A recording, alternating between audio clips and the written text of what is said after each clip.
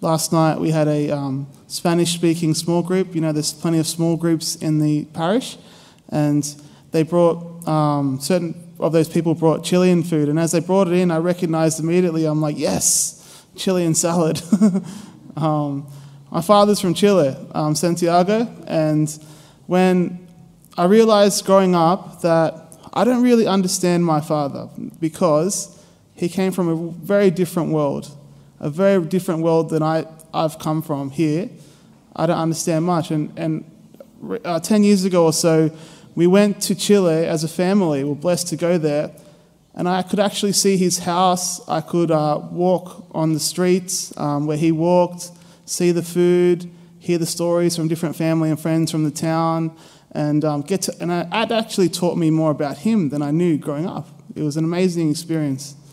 The reason why I tell you this is because as Christians, we need to understand Jesus. We have to understand his culture and his heritage, like any of us. Some of us have different cultures, and to get to know a person, their stories of their heritage, their culture is so important to teaching us about who they are and what makes them them, to understand them.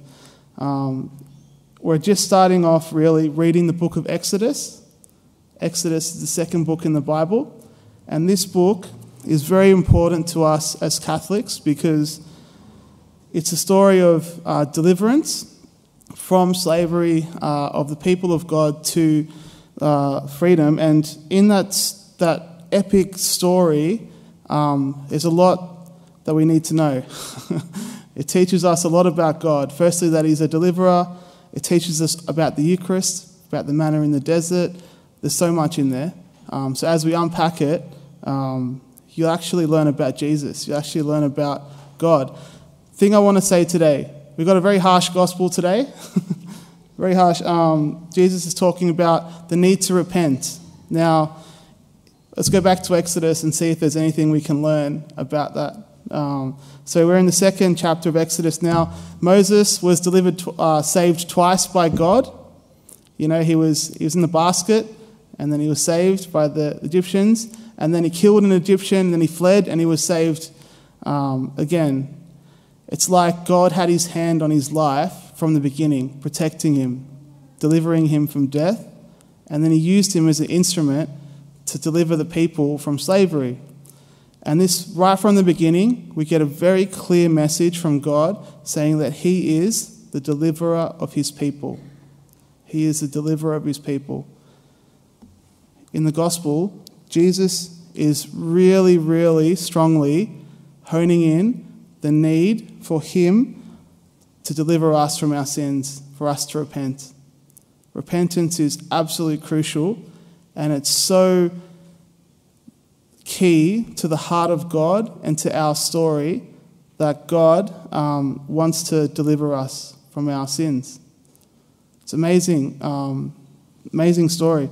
And as we read this gospel and we remember, yes, God has done it all through the history of his people. He's been that deliverer. We can be so confident in God's desire to save, so confident that is one of the core characteristics, of him. We get to know the Father. My Father in heaven, our Father in heaven, yes, he delivers his people. And so we're confident to confess our sins to him. We're confident that we need that we need to engage with his deliverance. It's making sense? And so I think it's really important for us today, and as we go through, just to pick up the book of Exodus and just give it a read, especially because you're going to hear a little snippet for the next however long, and just see what it's saying about God's deliverance and about his heart, and so we can even learn more about Jesus, and we can learn more about his mercy and love. Amen.